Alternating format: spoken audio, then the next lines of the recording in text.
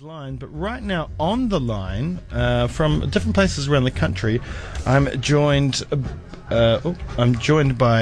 Tuten Kesan and Robin Greenberg. Robin is the director and filmmaker behind Team Tibet, Home Away from Home, and Tuten is the subject. Good morning to both of you.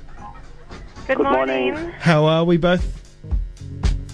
Great, and wonderful to be on your show. Thank you. Oh, well, so glad to have you both in here. Right, we'll begin with you, Robin. 22 years. One would think that was a long time, and then you think about the 58 years that Tuten has lived in exile. I guess I have to ask at first, did you envision that this project would take so long, and why did it? I never envisioned when I set out to do something about the Tibet story that this film would take so many years to achieve, but I also have Tuten Kesan to thank for that and his encouragement on the journey to make some kind of contribution through film to spread awareness about the Tibet issue. And when I first started this project in my early years in Dharamsala, India, it started as a film relating with a strong focus on the environment. Now, the environment is still a strong thread of Team Tibet, Home Away from Home. Mm-hmm. But the discovery came in getting to know Tutenla and the incredible nature of his life and the inspirational person that he is, that he was the perfect main character for this film, through which the larger Tibet issues, including the environment, could be explored in a more personal way. Yeah. So you found the subject after you found Tuten after you began processes of the film. So did you go to India and then discover Tuten through India? Well, I had been had the opportunity to do a number of stints of volunteer work in Dharamsala, India. I actually had met Tutenla before my work in India started because, of course, amongst the many hats that Tutenla has is that he is the representative for His Holiness the Dalai Lama in New Zealand. Mm-hmm. And so I actually was one of a number of people who helped to volunteer to document His Holiness's first visit to New Zealand in 1992. So my knowing Tutenla preceded the initiation of the project, but his coming in as main character evolved over the years. And I'm so glad it did. Yeah, I think we all are glad it did, because it's absolutely wonderful. Now, Tuten, you were, I guess you were taken away from your home after being a very naughty boy at the monastery, and then you're getting taught another way of life, another language, and then we see through the film, and I guess over time, you just kept such a strong connection to your actual home. So, the title of this film is absolutely correct when, home away from your true home away from home. Tuten? Yes. I think that we chose the title because since I've been in New Zealand for almost 50 years, and this is now at my home. Mm-hmm. And but in the same time, I personally felt that what is happening, tragedies that's happening in Tibet, that we should not forget. So through this documentary, that we hope not only told us my own story of my own life in New Zealand and what I'm doing here, but in the same time, what is happening in my own home country, so that although lots of people know a lot about Tibet, mm-hmm. but it's still a subject that's almost like a taboo to anybody, especially the politicians. So I think it's important that the general public has a glimpse of what is going on, and especially in relation to the environmental destruction that has taken place in Tibet. So we hope through this project of Robin's, which he's been doing for a long time, and through my eyes, that this project will be sort of highlight some of the issues that we're facing. Well, when you say about politicians, there's a part in the film where David Longi is speaking, and he's talking about the plight in Tibet.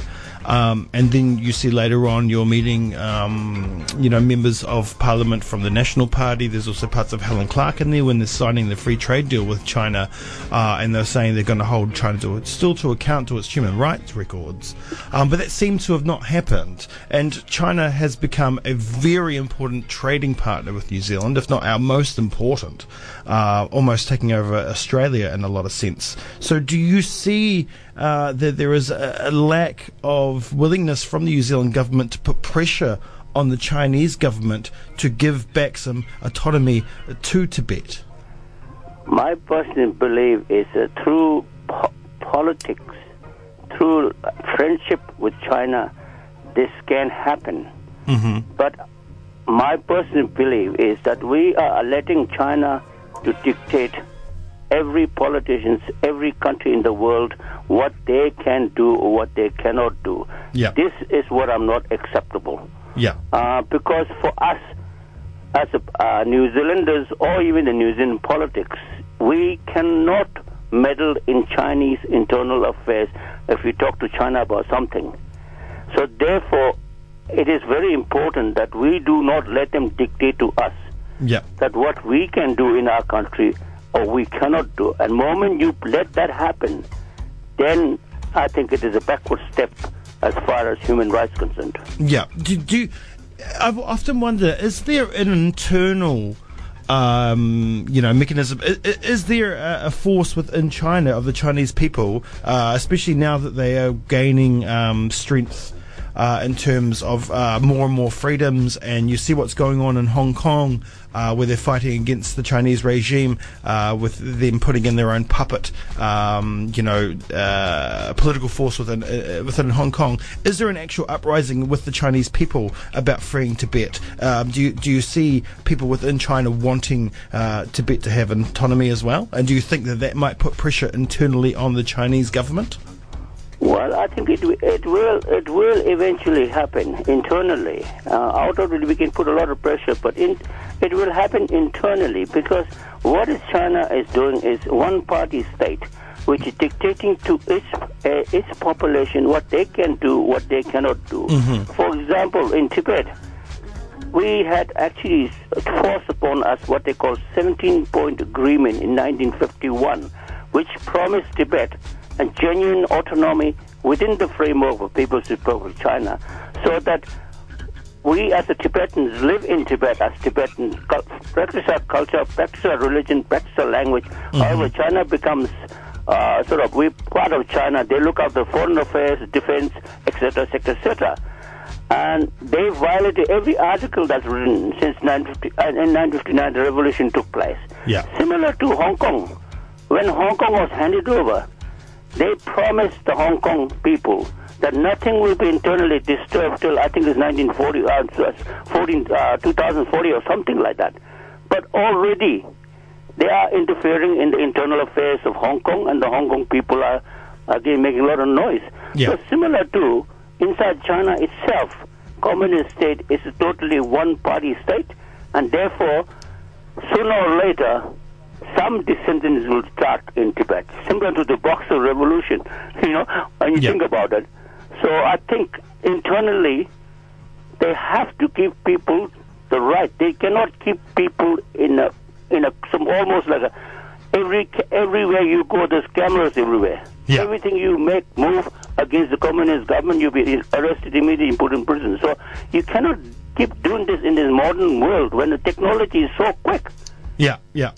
In a lot of ways, with that 17-point plan, it reminded me a lot of New Zealand and the original treaties. The two treaties, the one written in Pakeha in English and the other one written in Māori, and there were promises made in the Māori Treaty for sovereignty over New Zealand by the government, yet they took that away. So I saw so many similarities in that, and I guess you probably have quite a good and strong cultural connection to the Māori people and their plight as well. And do you feel that within in New Zealand? Because I know you work a lot with the Multicultural Society.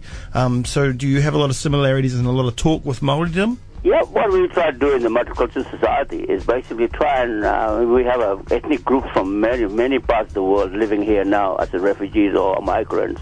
So we try and live in this beautiful country of freedom as a good citizen and try and share each other's culture in the same time acknowledge that each come from different backgrounds and different situation. Similar to our Maori people in New Zealand. I mean, as you say, the government is now, through the Treaty of Waitangi, trying to rewrite all the wrongs that's been done, and slowly, steadily, these are coming. And as you know, the government is in partnership with the Maori. I know there's a lot of grievances, but we are still. They are still actually trying to solve the issue or trying to rewrite what has been done wrong. Similar to, I think it's high time China also starts rewriting what wrong they've done in Tibet, because the policy in Tibet is totally wrong, and they cannot see that at all. I don't understand why not. I think when their eyes open that Tibet is such an important issue for whole of Asia, the actual water tower of the world, of the Asia, flows from Tibet. And if China doesn't look after that properly, rather than damming it or doing all sorts of things to it, the whole Asia will suffer, and the Asian people downstream will be affected. This is the reason I'm talking about how important Tibet is for the environmental issue. Well, that's right. And therefore they should, do everything humanly possible to protect that natural habitat. So, we're lucky in New Zealand that most of our natural resources have been looked after, and, we look at it all that way. Yeah, well, that's the thing, right? You're talking about the water, as water becomes more scarce in terms of fresh water, that water is going to be even more valuable. And if China keeps playing the games that they are playing with that water in terms of damming it and limiting downstream flow and polluting at the source, you're going to see conflict. You're going to see conflict with their neighbours. You're going to see conflict with Bangladesh. You're going to see conflict with India. And the like. So, in that terms, and what they're doing environmentally, that's going to probably lead to a lot of trouble for China. So maybe in that regards, they might see that they're going to have to revert back to some kind of autonomy from Tibet, so that the Tibetans who love and take care of that land will try to bring it back to normality. Yeah. But my personal feeling is that while His Holiness the Dalai Lama is still alive, I think China should realize that and try and, accommodate everything that he's asking, because after all, we had so many dialogues with the Chinese government regarding settlement of the Tibet issue. And the last meeting they had was around about 2010, I think, 2010, which they said, okay, we have now built the bridge, come back to us with the proposal. So what the Tibetan administration did was to go through the Chinese constitution one by one and asked everything that we asked for was written within the Chinese constitution.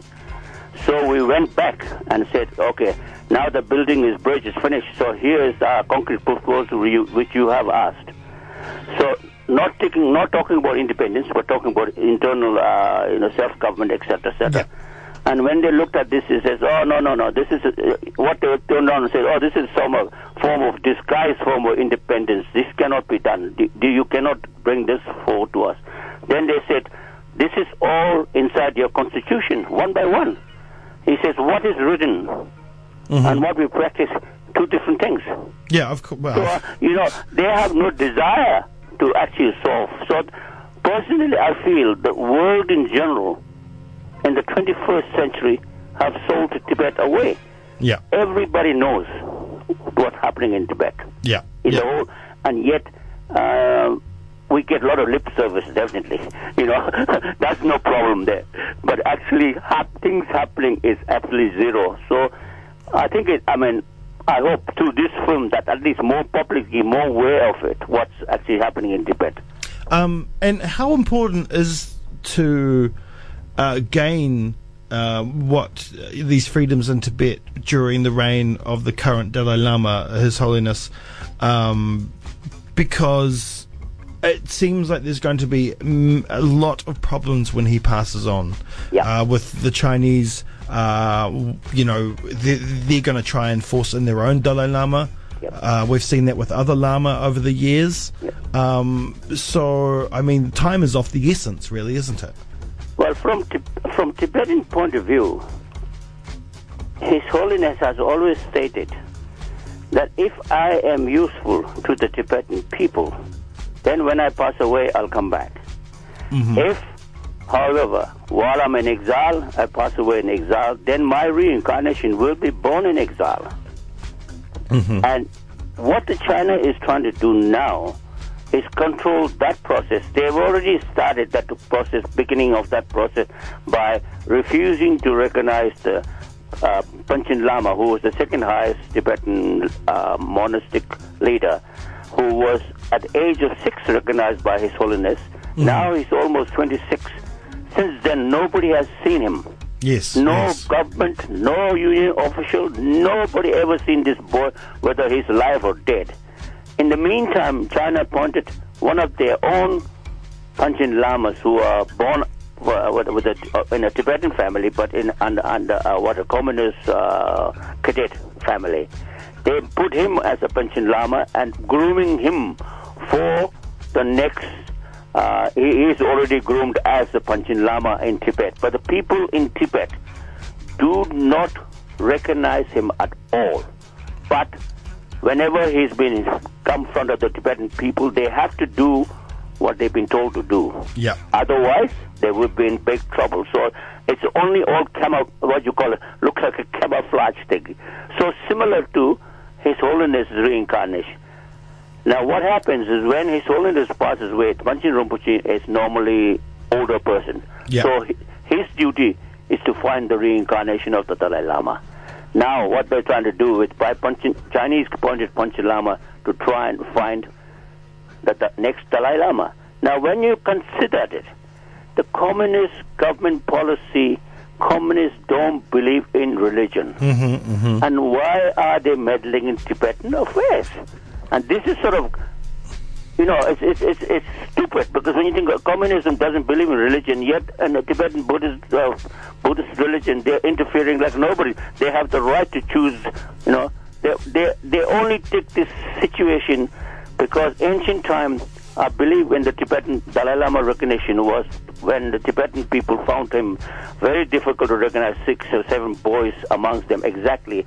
At that time, Tibet and China was very friendly terms. Yes. And I believe the Tibetans have asked the Chinese emperor, look, we're having a lot of problem.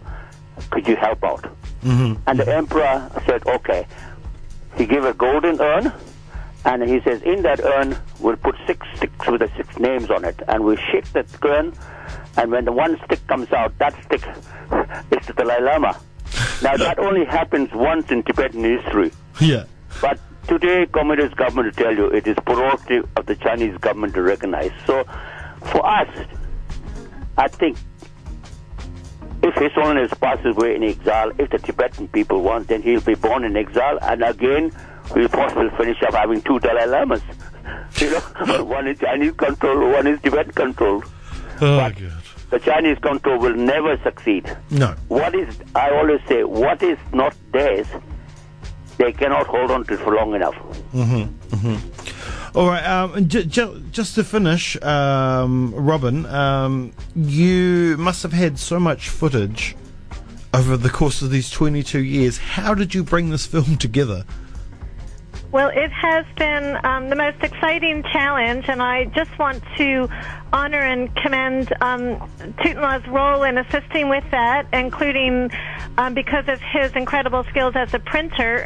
He also was responsible for scanning at high-resolution masses of historical old photographs. And I'd also like to say that without the partnership with my extraordinary editor, Peter Metcalf, 195 Suites in Wellington, we would never have been able to accomplish this. His sense of perfection and striving for excellence and patience and sense of setting up systems to be able to cope with an enormous amount of footage, both that we filmed for the project over these long years and that we brought into the project from many international sources, archival and recent footage coming from Tibet. So, so thank you to Tutenla. in Auckland today, too, for being there with me and for all that you've done to help walk by my side to bring this project to fruition. And we do hope, as Tutenla said, that it will bring in wide audiences to start getting a deeper understanding of the wider Tibetan issues and be motivated to see what else they can do to support this just cause for Tibet. Brilliant. Well, Tutenla and Robin, thank you both for being on the show this morning. It's been an absolute pleasure. It was an absolute pleasure watching the film. I loved it, and I know the audience is down here in Dunedin will, and like you said, it does help gain a total better understanding of what is going on over there, and hopefully, because I know the next generation is already doing great things around the fight to free Tibet, and hopefully this will only just help to gain more traction. So it's screening twice in Dunedin on the 12th at 1:30 p.m. and then on the 18th at 11 a.m. Once again, Tutenla and Robin, thank you both. Thank you. Yeah, Thank fantastic. you so much. Cheers. Have a great day. Thank you. Thank you. All right, bye. Bye-bye. All right, go and watch Team Tibet at the International Film Festival, like I said before, on the 12th at 1:30 p.m. and on the 18th at 11 a.m. Here's Big Coma, Twins. You're on the 191 FM.